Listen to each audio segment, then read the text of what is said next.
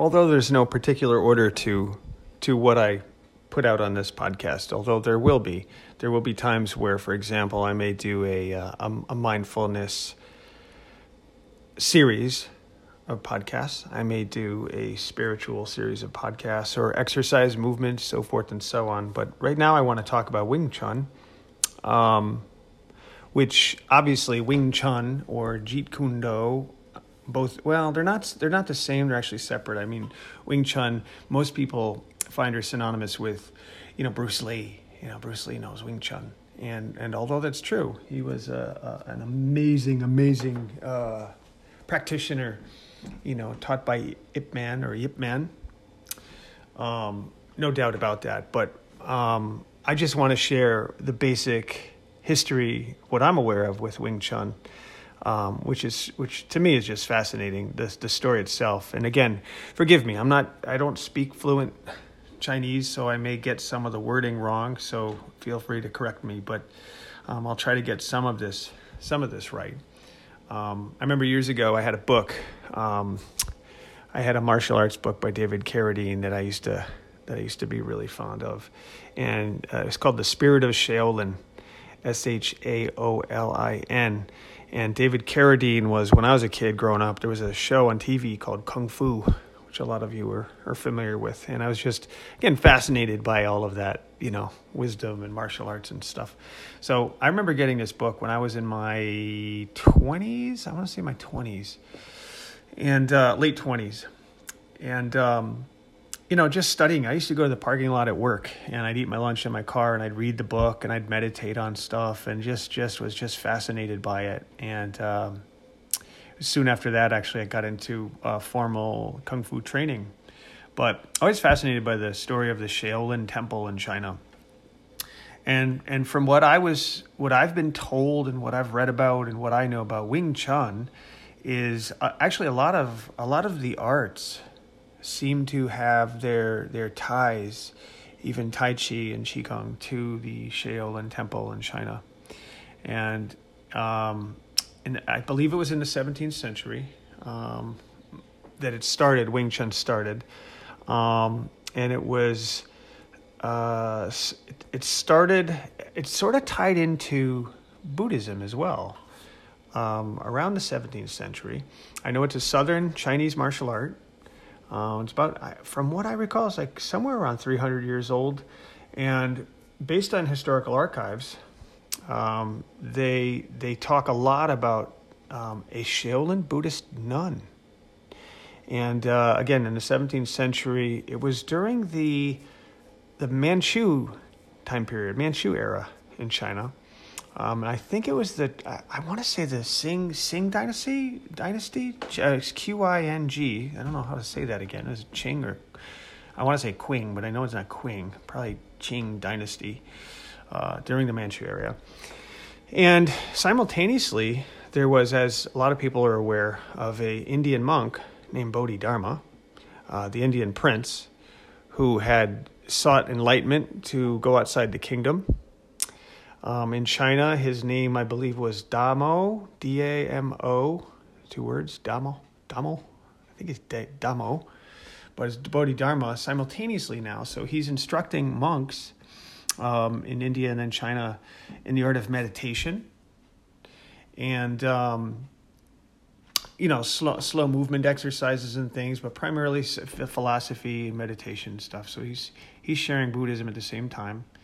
And those techniques founded a new school of Buddhism, or a generalized school, or a belief system in China known as Chan or Chan. It's C-H-A-N in China. And that was later renamed and brought into Japan as Zen, Z-E-N, Zen. So it's interesting how it sort of transpired somehow. I mean, there's so many different writings and books and scriptures on all of this stuff. So I sort of put together a lot of different papers and writings on this stuff to kind of come up with this generalized knowledge. So again, tying Buddhism by Bodhidharma, going back to the Shaolin Temple, and Chan in China, and Zen in Japan. And the monks, so remember a monk. I mean, most of us picture a monk, shaving your head and wearing a robe. And by the way, generally speaking, the reason they do that is so, you don't have to worry about your appearances so much. You're sort of letting that go. You're wearing just a simple robe, simple stuff. But nonetheless, a monk is dedicated to spiritual enlightenment. And they were taught breathing exercises and different movement exercises, and try to endure long periods of meditation. I mean, my first meditation class, I think I told this before, but it was in Providence Zen Center, where I was formally trained. And, the first sessions were like a few minutes, maybe even 10 minutes. It was just brutal. Like, wow, my mind was just crazy all over the place. And a lot of you can relate to this stuff. And it took so long to finally get there. And then finally in the formal hall, when they do their formal full meditations around half hour, I believe it was 31 or 32 minutes. And it's amazing. It's amazing when you're able to do that. But anyway, they were able to endure some of these monks' meditation periods that were in excess of not just hours, but sometimes days. There's stories of Bodhidharma meditating to almost sickness and death. I mean, but some of these monks, incredible. They can just meditate for such a long time. So they learn these movements and breathing techniques that allowed them to meditate for long periods of time. And a lot of these movements and breathing exercises have actually led to a lot of the various martial arts and movements. So kind of picture what's going on here in the Shaolin Temple, picture Buddhism, and picture Zen and Chan China, and picture the monks, and picture these slow movements, and then picture, because there's more to these stories, I'm just trying to abbreviate it, but now picture certain generals or higher up authorities studying this stuff, and they see, for example, there's stories to be told with Qigong and Tai Chi, but following animal movements, think of, mantis style Kung Fu that I learned, with the praying mantis. There's obvious correlations with a lot of these animals. So picture a master looking at an animal fighting, or a crane or a tiger or a snake, watching them in battle and sort of mimicking those movements. And you start to build a picture here. But let me go back to Wing Chun and the Shaolin Temple. This is what's fascinating about Wing Chun, and I'm sure a lot of you know about this and some of you don't know this, but it actually began with a nun. There was a nun. I remember, so my Master Young, my Tai Chi instructor, talks about Wu Wei. Okay, and but this woman, that's how I remember her name. This nun's name is Wu Mei, Wumei. If you look it up, there are other pronunciations and other names in different countries, but her formal Chinese name was Wu Mei, and she was a daughter of a general of the Imperial Army, and picture her in this Shaolin, I won't call it an encampment, a Shaolin temple, if you will, okay?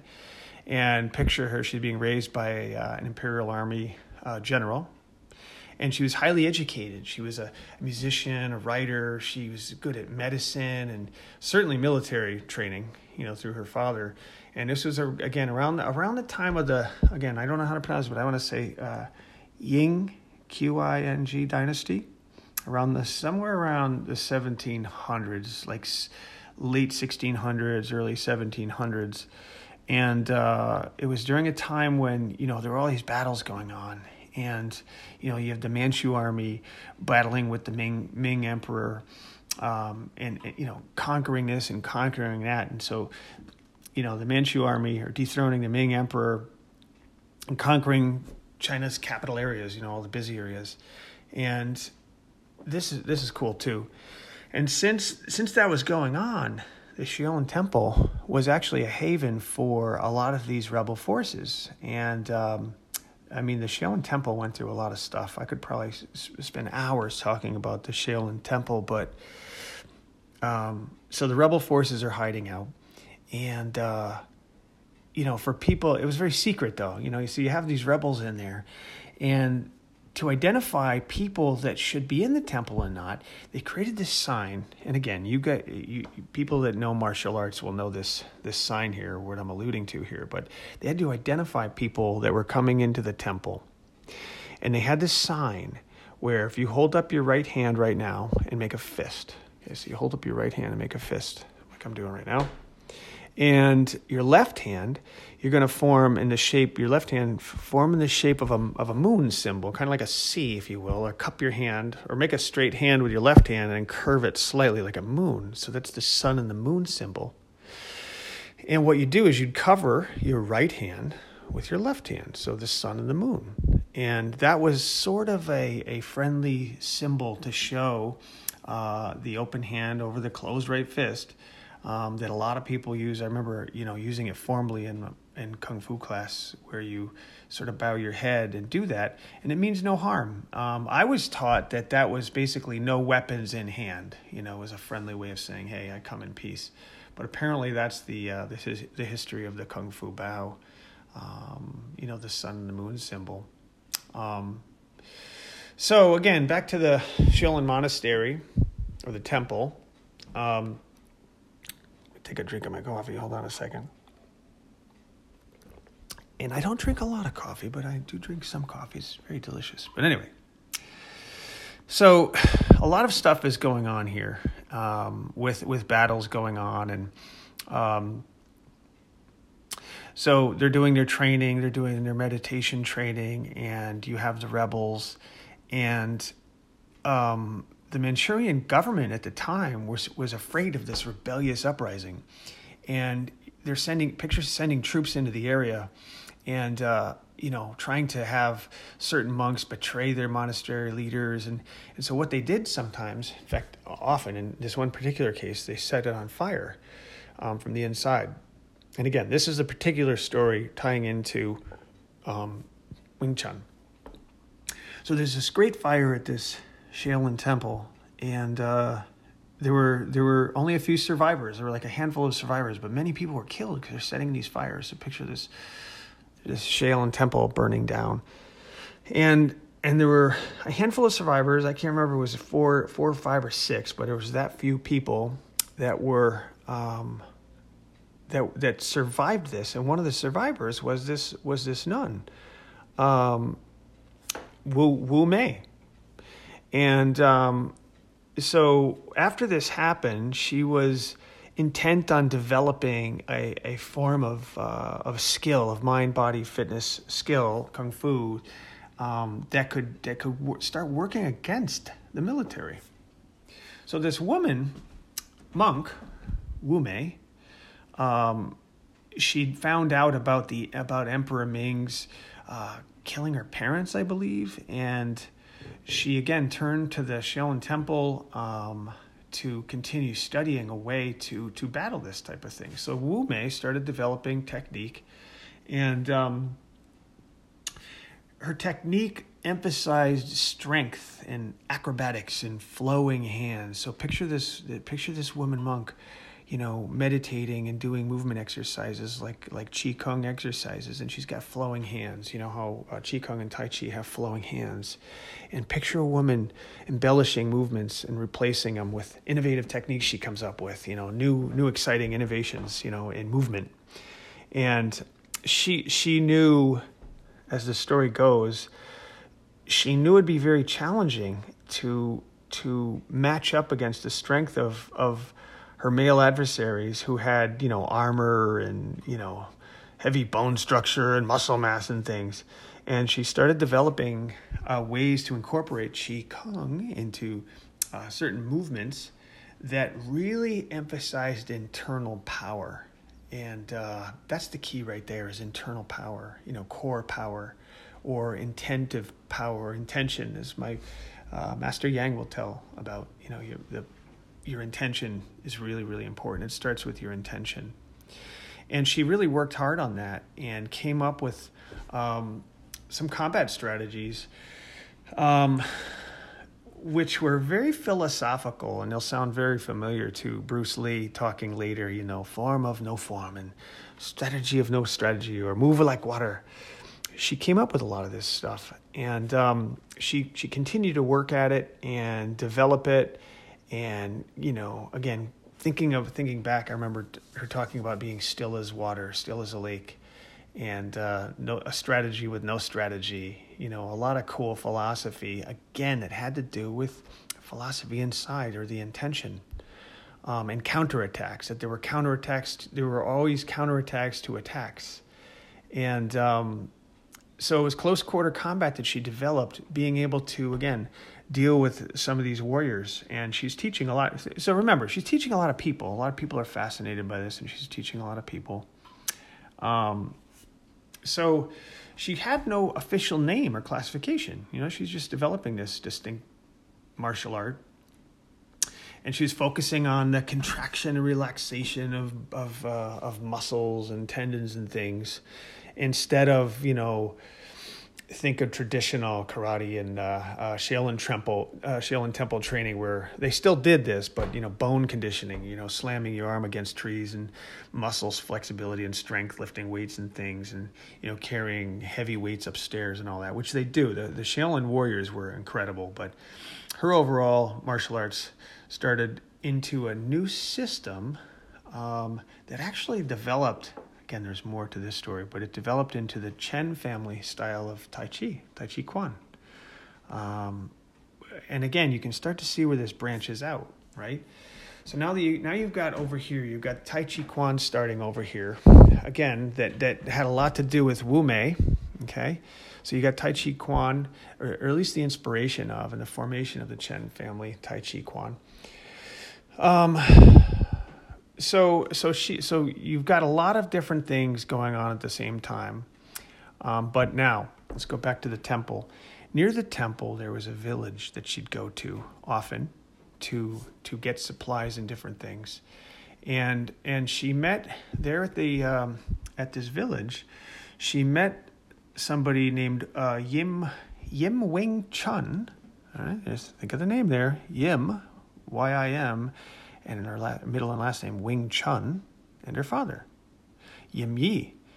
So after, she obviously befriended these people, and then found out that these people, Yim Wing Chun and her father, Yim Yi, were threatened by powered landowners. And, you can picture it, powered landowners. And I guess this landowner insisted that Yim Wing Chun get married to him, and against her father's wishes. And you could picture this in a movie setting almost. And so, of course, Yim Wing Chun's father was prosecuted for a crime. You could picture him being taken away, and, all of this fighting going on. It was horrible. So, it just, think of local bullying and all this kind of stuff. So anyway, Yim at the time, this woman, Yim Wing Chun at the time, from what I remember, she's an attractive young woman, and I guess the local bullies tried to beat her up and attempted to rape her and things. And so let's go back again to Wu Mei. And she heard about this. She heard about these attempted attacks and rapings or whatever, and for Yim Wing Chun, and decided to take her on as a student. And she taught her, a lot of her skills, and they worked together, and she started to pass along some of this material to her. And again, these are small women with small frames, but developed incredible power, from what I recall reading, with incredible energy and power and intention and all this stuff. And she, as a nun, made an oath to protect this young woman, Yim Wing Chun, and then again, she started to train her, and got stronger and stronger, and they were able to defeat a lot of these men warriors and men trained very well trained men fighters and things, because they just had a different skill. So anyway, she became proficient in the art, and continued to they continued to train for quite some time. And then eventually Yim Wing Chun had confronted this landowner, this violent landowner, and defeated him in single combat. And she got married, and they continued to develop this style that was passed on to her, which was eventually named formally Wing Chun Kuen. I think it's Kuen. Again, forgive my Chinese, it's horrible, but Kuen. Wing Chun Kuen. That's why I call it Kuen. So her husband, Yim Wing Chun's husband, apparently a wonderful guy. There's more about him, but he had helped name this. But that was the formal name, Wing Chun. That's where it started. And so what is Wing Chun? What does it even mean? So everything I read about says Wing Chun translates to perpetual beautiful springtime. Kuen is fighting style, and like fist fighting style. But Wing Chun itself, perpetual beautiful springtime.